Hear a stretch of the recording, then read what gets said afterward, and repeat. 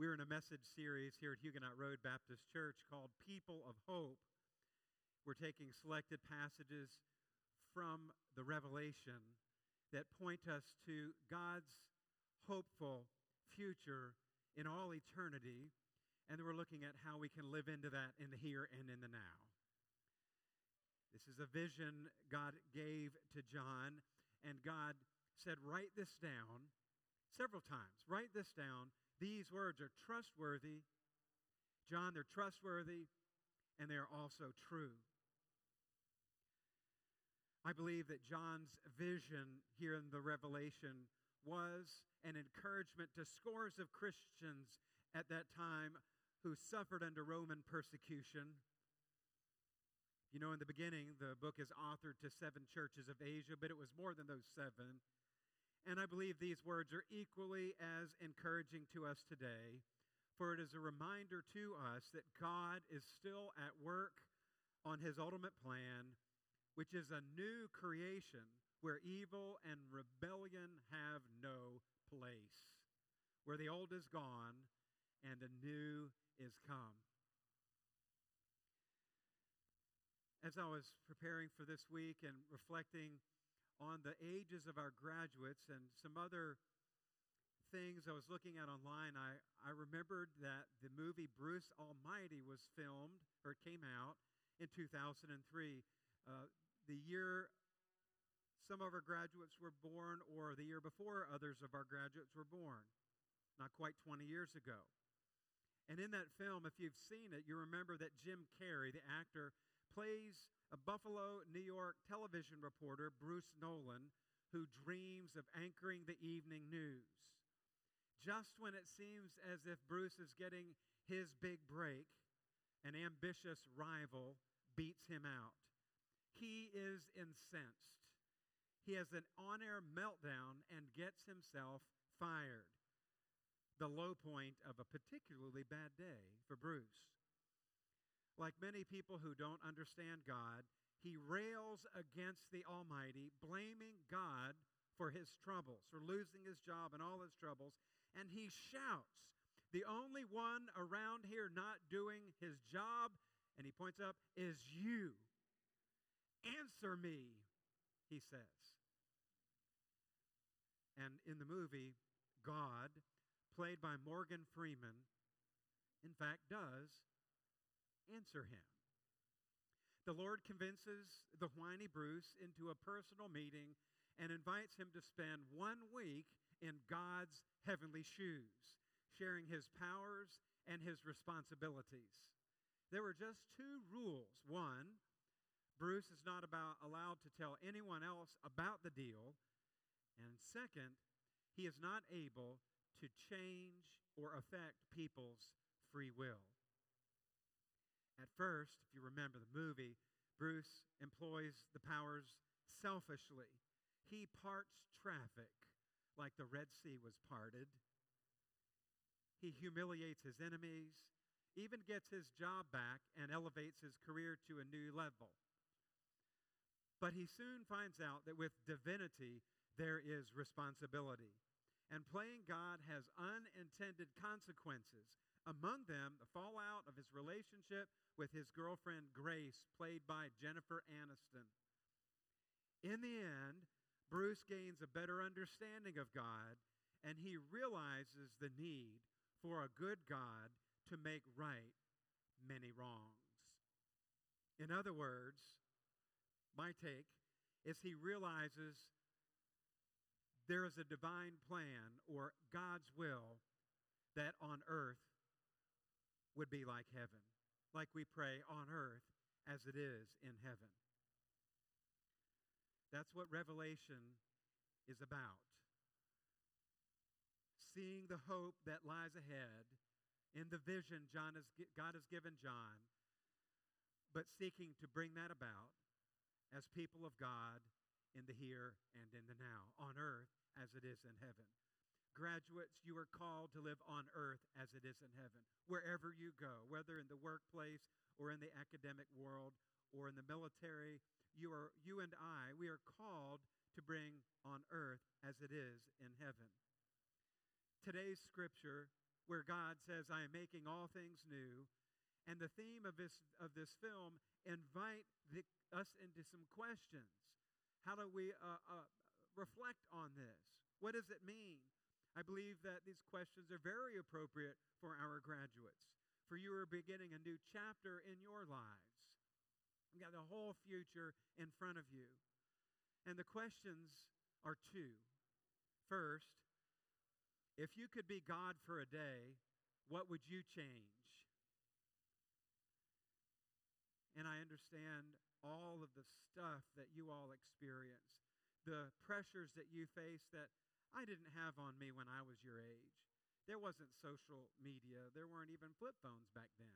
We had a bag phone. You remember that? It was like a suitcase you had to pull behind you, right? But you all are facing all kinds of changes and pressures that we didn't face.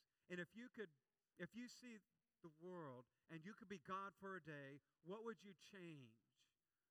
I hope that you as graduates will be thinking about this as you go forward. What are you passionate about? Where are you burdened? What keeps you up at night? What troubles you when you see the landscape of your peers and some of the decisions they're making? What needs to start in this world and what needs to stop? Like we said last Sunday, graduates, what breaks your heart? For without a broken heart, there is no vision. And church, this applies to all of us. What breaks our heart? Because without a broken heart, there is no vision. And the second question, what would a perfect world look like if you were in charge?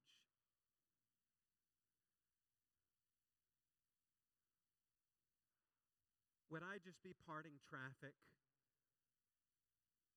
or trying to make things better for myself? Probably so.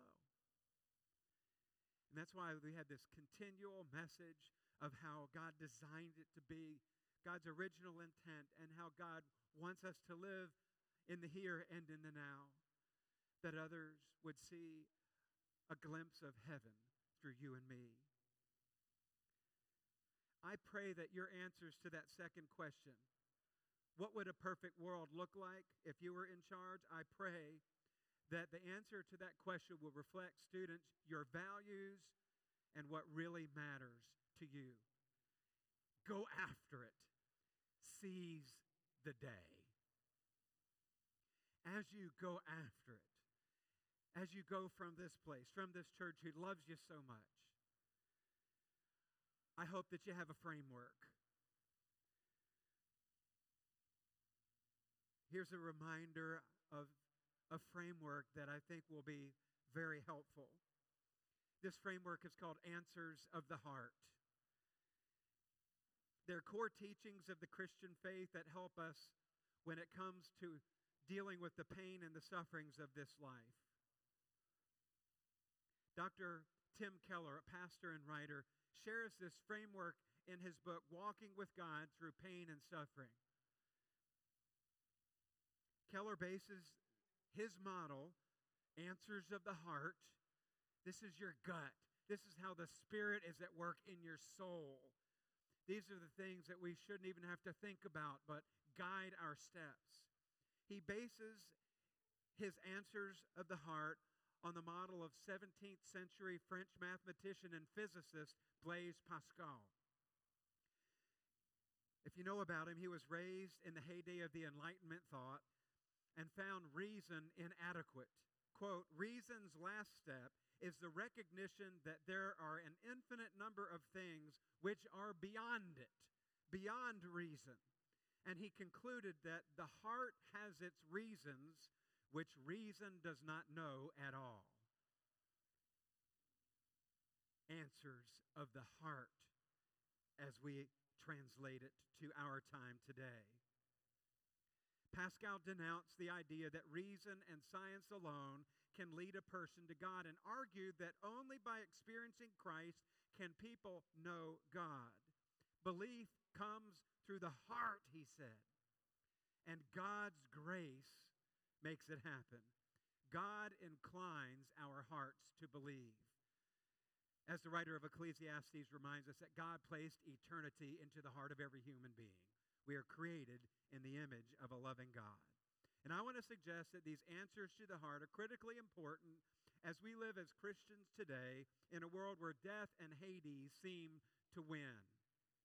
These are deeply held convictions that are centered in the human heart and anchor our devotion to God, to love of God, and love of neighbor. There are three basic answers of the heart. One, creation and fall. That in Genesis chapters 1 and 2, we find the stories. There are two creation accounts of God creating us in His image. God placing humanity into a perfect place, paradise called Eden, where they had everything that they would ever need. That basic underpinning that we know that we are created by God. And the fall, that in chapter 3, we find that human beings rebelled against God and exercised their own free will to step outside of the boundaries that God had created. So these are basic to us, that we are created and that we are all sinful, that we've all fallen short of the glory of God, as Paul writes. And the second answer for the heart that Dr. Keller posits is that there will be a renewal of the world, that from the very time that there was the fall, that God was seeking to redeem and renew all things. That's why He came to earth in the form of Jesus and surrendered Himself to the cross, dying a death cruelly on the Roman cross, and allowing Himself to be placed in a tomb, and on the third day rising from the grave. There will be a renewal, a resurrection of all things. C.S. Lewis wrote that heaven once attained will work backwards and turn even agony into glory. A great reversal. J.R.R. Tolkien wrote, everything sad is going to become untrue. There will be a renewal of the world. The second answer of the heart. Deep in our being, I pray that you will always remember that God does not desire the world to be like it is. And Revelation helps paint the picture of how God intends it to be. And the third answer for the heart is that we serve a wounded God. The wounds of God. That God came in human flesh and suffers with us. That we have a God who is strong enough to voluntarily become weak and plunge Himself into the vulnerability and darkness out of love for us. No other religion can make that claim. Answers of the heart. I pray that these will be a framework as you seek to go from this place. Seeking to understand what John is writing in Revelation. This glimpse of heaven. Olivia and Justin, Jack, Joseph, Sophie, Isabella, Melanie, Tommy, I pray that you will leave from here with these answers of the heart. A strong faith that will guide you in the time that is ahead, in this new chapter, as God continues to work things new in your lives. These are words of encouragement and hope for us as a church and also for our graduates. Two takeaways from this passage in Revelation. Very simple, but very powerful. Two takeaways. The first one, we are God's people. Simply put, we are God's people. We are God's children. Verses 3 and 4. And I heard a loud voice from the throne saying, look, God's dwelling place is now among the people. God with us. And then it says He will dwell with them. They will be His people. And God Himself will be with them and be their God. He loves you.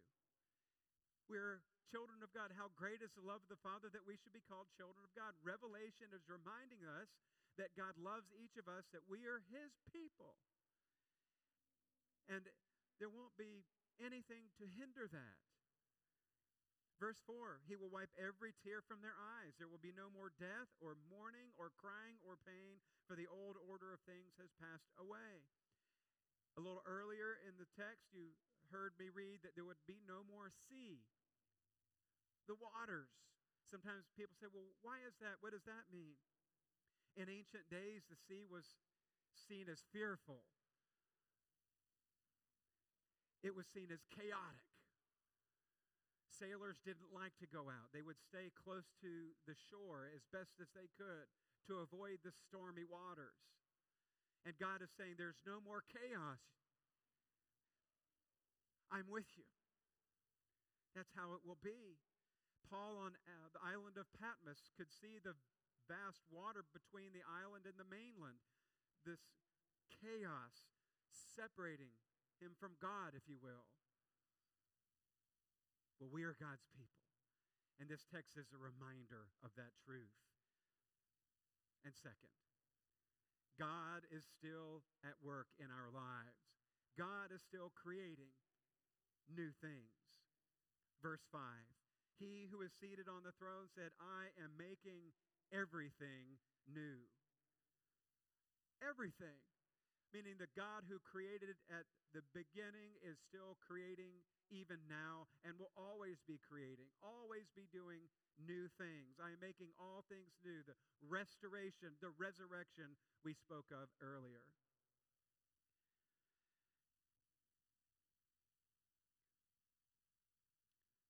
So it begs the question, this resurrection, what does that look like as I live my daily life? Jesus rose from the grave, appeared to many, and ascended to be with the Father, poured out his Holy Spirit and birthed the church. And in our staff meeting last Tuesday, as we talked about this text and reflected on it, we asked the question, where is the risen Jesus now? Where is that bodily resurrected Jesus now? And I would go as far as to saying that all we have to do is look at the people around us. Because Jesus said, what you have done unto the least of these my children, you have done unto me. As God works in our lives, we find resurrected Jesus in those who need it most. The least of these, his children. As you and I go out of these doors, we never know where we may encounter the risen Jesus. We're his people, and he is still working in our lives. May this vision make that ever so clear as we go from this place today. You are his beloved children, and he loves you. And he longs for a relationship with you. I pray today that if you've never trusted Christ, that this would be the day that you come and say yes to the Lord Jesus and invite him to create a new heart in you. That's his promise. And we have his word because he said these things are trustworthy and they're true. Let's pray.